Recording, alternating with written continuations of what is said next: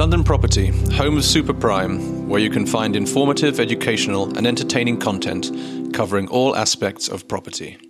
Hello and welcome back to the London Property Podcast. Today we're in conversation with David Smith of JMW Solicitors, who is an authority on the subject of Landlord and Tenant Act, and we'll let David give us a little introduction about himself. Hi, David. Thanks for joining us. Hi. Wow, an intro. I'm always asked for this and I never know what to say. I'm a partner at JMW Solicitors in London. I specialise in residential landlord and tenant law, although fairly widely. So both eviction of tenants, dealing with landlord and tenant relationships, but also regulation of landlord and tenant and agents and associated stuff like data protection and FCA approvals and anything that touches on landlord and tenant law and has a landlord and tenant sort of a feel to it, then I suppose I'm interested in it. Yes, fantastic. I always say to people, I mean, you and I know that there is a lot of sort of nuances in property law, but a lot of people often think, oh, I've got a lawyer, he'll deal with that tenant going out. But actually, sometimes getting things done quickly with the least amount of hassle and the least amount of cost, it really does mean that you've got to go to specialists. So can we talk a little bit about, I mean, I'm going to divide it up into different sections. So maybe we can start by talking about Landlord and Tenant Act as it relates to tenant rights. And I suppose there's twofold here when we're talking about tenants. So I guess we're going to specify that we're talking about tenants that are actually renting a property rather than tenants that are taking a long lease from a freeholder. I mean, the problem with landlord and tenant law in some ways is it's very specific and contrary to popular belief, it's not actually taught to lawyers at lawyer school. Some lawyers will do a bit of landlord and tenant law, but mostly don't do any. And those that they do tends to be about commercial properties, which have a very different regime. And the reality is that the regime that operates in residential property is quite heavily restricted and has quite a lot of statutory intervention. And the government keeps changing the goalposts as well, as the UK, of course, is in the grip of what is casually termed a housing crisis. And so there's a lot of intervention by the state, and things keep changing on at least a 6 monthly basis, but and annually as well. So it's a fast moving field in a legal sense. And so undoubtedly people have their preferred lawyer to use, but many of those people will be no doubt very good lawyers, but will not be up to speed with the ins and outs of the current residential landlord and tenant situation. Right. And where would be a good place to start to sort of give our listeners a snapshot on all of this? Should we start with the tenant rights? Yes, I mean, the first thing to bear in mind is that tenants have quite substantial rights, which are mostly provided for by the Housing Act 1988, and the majority of residential tenants will have their tenancy fall under that legislation. And the sort of most important point about that is that the tenancy agreement is not the be-all and end-all of the relationship. And the most critical point about that is that at the end of the tenancy, so if I agree a 1-year tenancy with you, at the end of that tenancy, you don't actually have to leave the property. Unless I've served proper statutory notices. So a lot of landlords seem to think that if they've agreed a 1-year tenancy, then perfectly understandably that they expect the tenant to leave at the end of the agreed contract. But in fact, tenants don't have to do that. They have a statutory right to stay. And in fact, you need to serve them notice in order to make their tenancy end. And indeed, one thing the government's looking at potentially is saying, notwithstanding that actually tenants can stay over the very long term unless you have a good reason to make them go. They're trying to extend the rights to a minimum of 3 years or something like that, isn't it?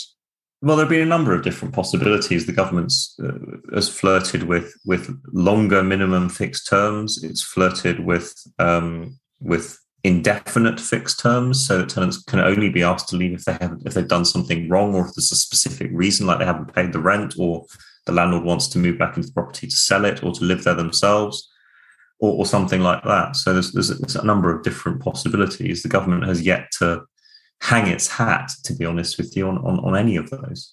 Well, I guess as people are moving more towards rentals than they were in our youth, you've got to give them some sort of security of tenure since they're making lifestyle choices for being tenants, aren't they?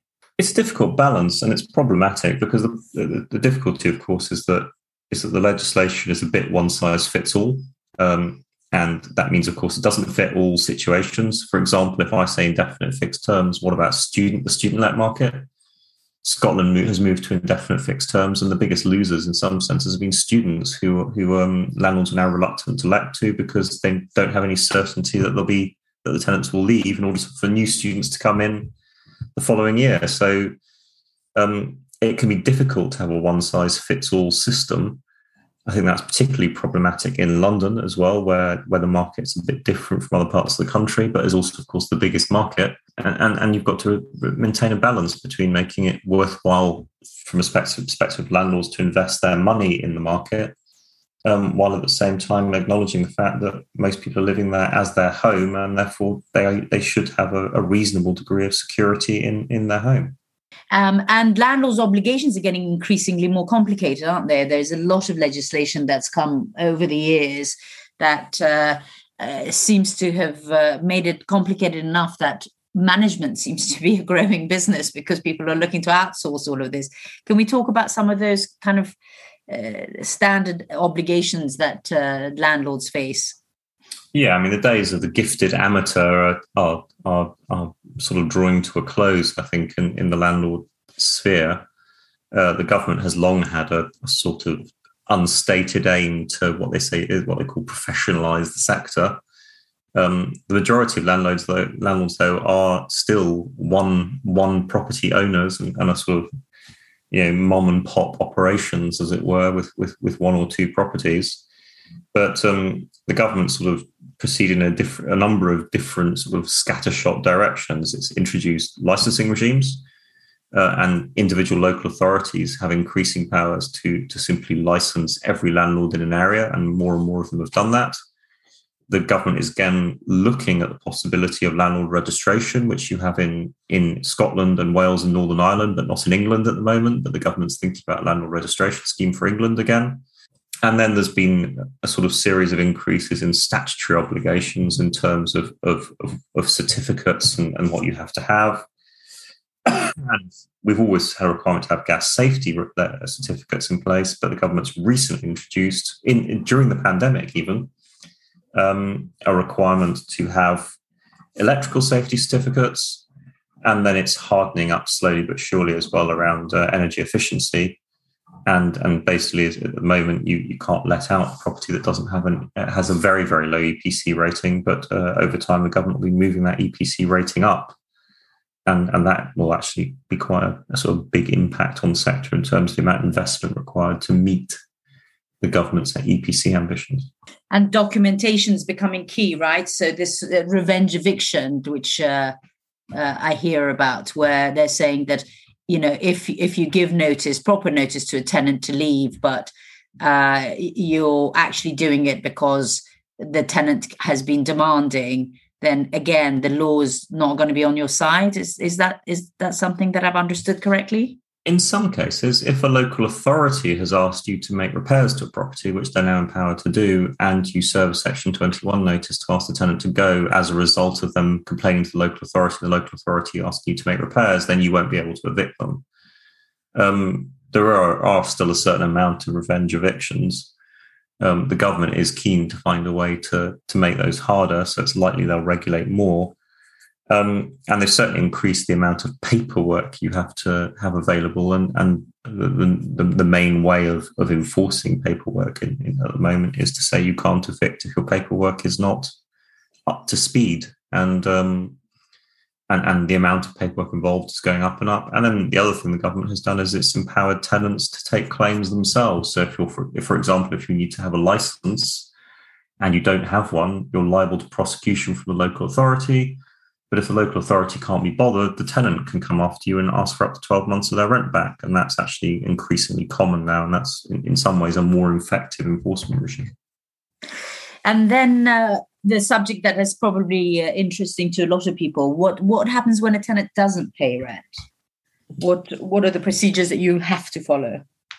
Well, it's been a bit up in the air recently, of course, because of the pandemic and the massive increase of rent arrears that occurred during that. And the government then acted to make it harder to evict tenants. But we're slowly sort of moving back to a sort of the classic system.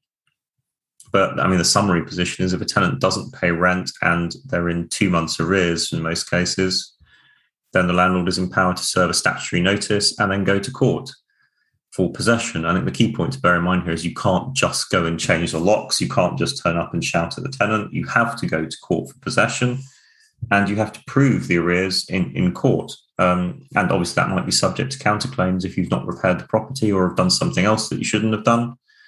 And so you need to make sure things are right, as it were, and everything is meeting the statutory requirements. But in principle, you can go to court and get your property back. The difficulty is it just takes time. The courts are underfunded. They're extremely overburdened, especially at the moment. And so it can take several months in order to get the property back, even if the tenant's not paying rent. I remember there used to be, and I think this is probably not referring to a short-hold tenancies, but there used to be that when you wanted to give notice to a tenant to leave who hadn't paid rent, your notice period had to be in line with the rental payment schedule. So you were really messed up if somebody had paid 6 months in advance, because then you had to give them 6 months notice to get them out. Is that something that is still happens, or? In most cases that no longer applies because the government changed the law. Alongside a lot of other changes, they made some changes in 2018 specifically that made that mostly go away. But this, again, is a good example of how things just the ground keeps shifting. And if you're not sitting there looking at this stuff all the time, it could be easy to miss out something important. And the pitfalls and the traps, what are the ones that come to mind? I think the most important one for individuals is got to be to think about what the local licensing position is. Individual local authorities have different rules on licensing. Some local authorities only license properties with lots of people in them that are different families, say multiply occupied property. Some local authorities license everything, especially when you're talking about London. That's over 30 different sets of rules in a relatively tightly defined area. And you can literally go down the road and find yourself in a totally different regime. That has impacts for investment, because investing in a borough that has a licensing regime or is about to introduce a licensing regime will alter your cost base, and it will also alter potentially who you can rent to and how easily you can rent to those people. It is something that you really need to be aware of, and obviously getting it wrong has huge impacts in terms of prosecution and, of course, the tenants demanding up to 12 months rent back, which kind of obviates the entire point from a landlord's perspective. So for those who don't know, licensing basically means that you've got to have the authority to let a property and you've got to keep it to certain standards. What is it? So local authority licensing requires you to have an application made to the local authority that shows that you're fit and proper, that you have a suitable management arrangement in place. And that means, generally speaking, either being locally based, or i.e. UK based, or having an arrangement with a UK based agent who can manage the property effectively for you.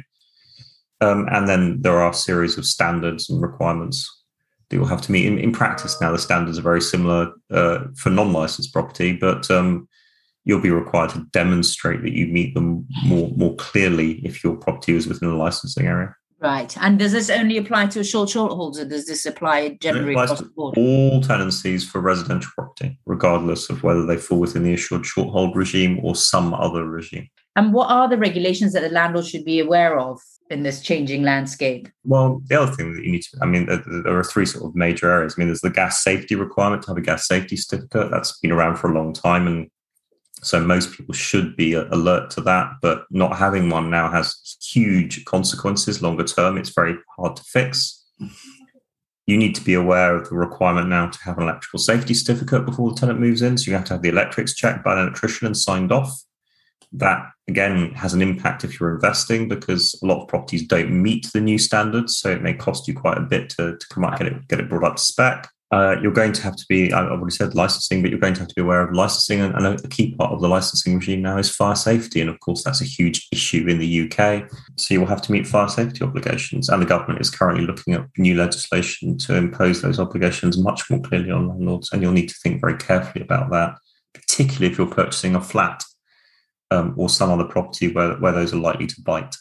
And regulations for corporates and individuals isn't really that different, is it? I mean, there's some tax implications where, if a property is empty, you've got to pay empty property tax if it's in a non-natural person name and you're not letting it. But generally speaking, if you are a corporate, because we're seeing a lot of sort of overseas big landlords looking at the UK to create this sort of institutional type investment environment like they have in the States or they have in Germany. And we've been a lot of kind of mom and pop landlords over the years, but it seems that taxation is trying to shift us over to a more corporate, a more institutional type investor. Is there something that these guys need to be aware of or that's different when they're looking at the UK market? Well, corporate control and ownership has huge tax benefits in the UK to the extent that many UK landlords are incorporating in order to obtain those benefits. Whether that's intentional on the government's part or just bad tax planning is hard to be sure of. But in principle, the legal obligations are no different. I mean, what people need to be aware of is that most of the legislation in the UK allows direct prosecution of directors in these areas. So being a corporate does not insulate you from direct prosecution of individuals. And if that was a concern to you, then you would need to consider whether you would incorporate in a jurisdiction that allows, for example, allows nominee directors or concealed directors, such as the Seychelles or Cyprus. But then in itself, that has its own implications because people will be more reluctant to deal with those entities potentially. And you'll be subject to greater control in terms of money laundering things as you come through to buy the property because people will be concerned about provenance of funds. So throughout your profession, I mean, I think I first came across your work when I heard you speak at one of the Association of Residential Letting Agency conferences, but you've been involved a lot with professional bodies that regulate agents. And one thing about agency is that actually the letting side of the business has been regulated for ages, hasn't it? And a lot of the work that happens in lettings is actually handled by agents versus when you're buying and selling a property, it's all passed on to lawyers from very early stages of a transaction. So choosing agents and the impact that can have on your investment, that's also quite an important decision for landlords and tenants, I would imagine. Yeah, it's quite a weird sort of circumstance in the UK compared to other jurisdictions. So estate agents are quite regulated in the UK, relatively speaking, more lightly regulated than other jurisdictions, but reasonably heavily regulated in the UK. But they actually don't handle most of the transactions. So in some jurisdictions, estate agents are very heavily regulated, but actually handle the whole transaction, including the conveyance. In England and Wales and indeed Scotland, estate agents merely bring the parties together with property and then hand it all over to solicitors to deal with. Letting agents historically were almost completely unregulated, and so choosing a good agent was a big deal. They are slowly becoming more regulated. They are now more regulated than they were in terms of, for example, having to have schemes in place to protect client money, for example, which they didn't have to have before. And there is a movement on its way to require all agents to be fully regulated with full training requirements and proper sign-up and all the rest of it, which is usually falls under the acronym ROPA in the UK, which is Regulation of Property Agents. And that will be a move towards a much more regulated regime across the property sector as a whole.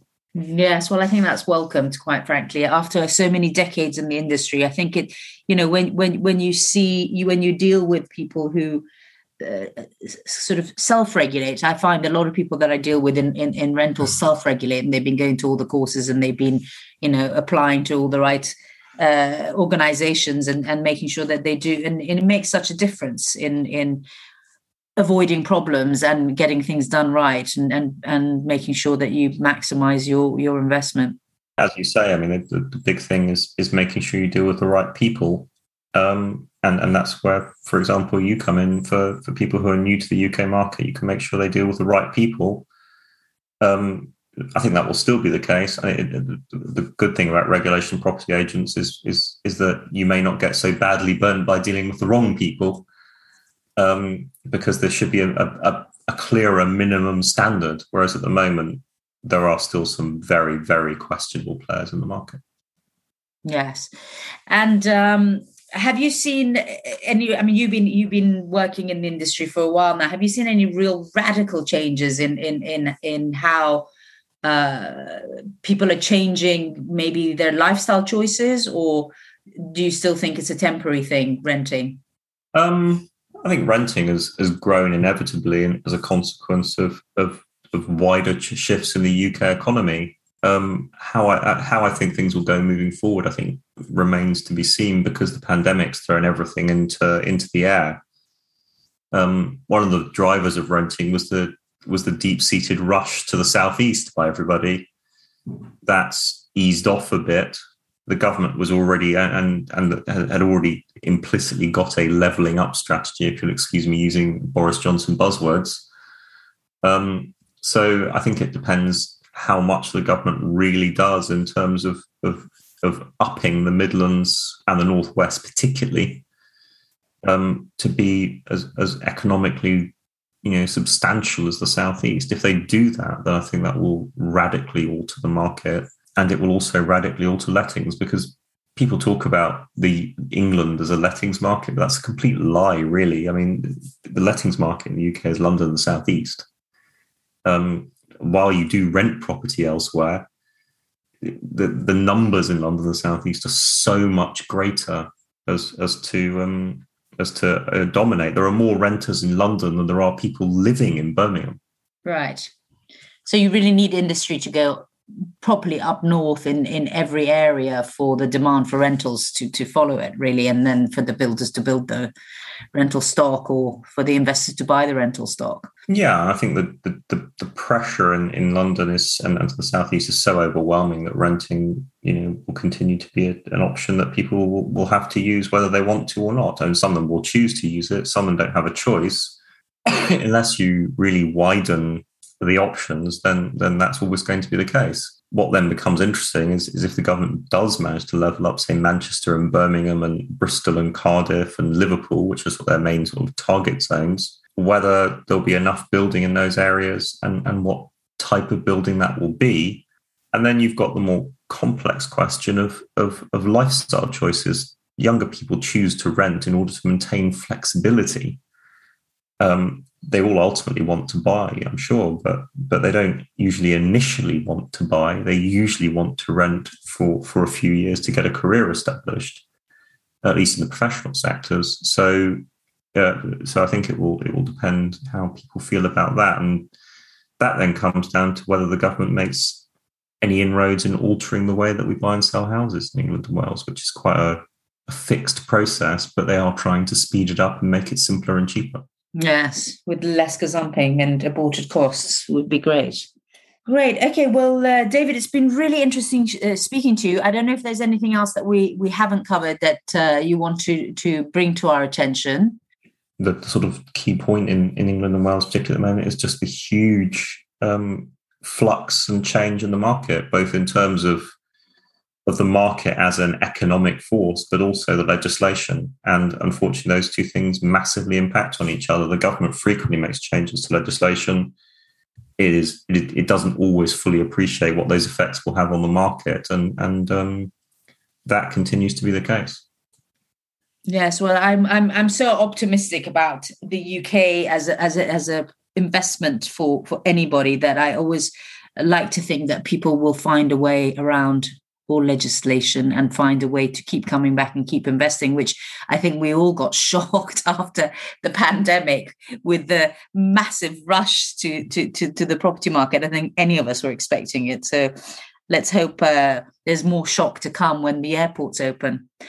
It's been great speaking to you. Always fascinating to discuss Landlord and Tenant Act. And obviously our listeners can find you on our experts directory shortly. And we look forward to speaking to you again soon. Thank you very much, David. My pleasure. Thank you. Thanks for listening to the London Property Podcast. Head over to londonproperty.co.uk and subscribe to our newsletter to receive latest updates.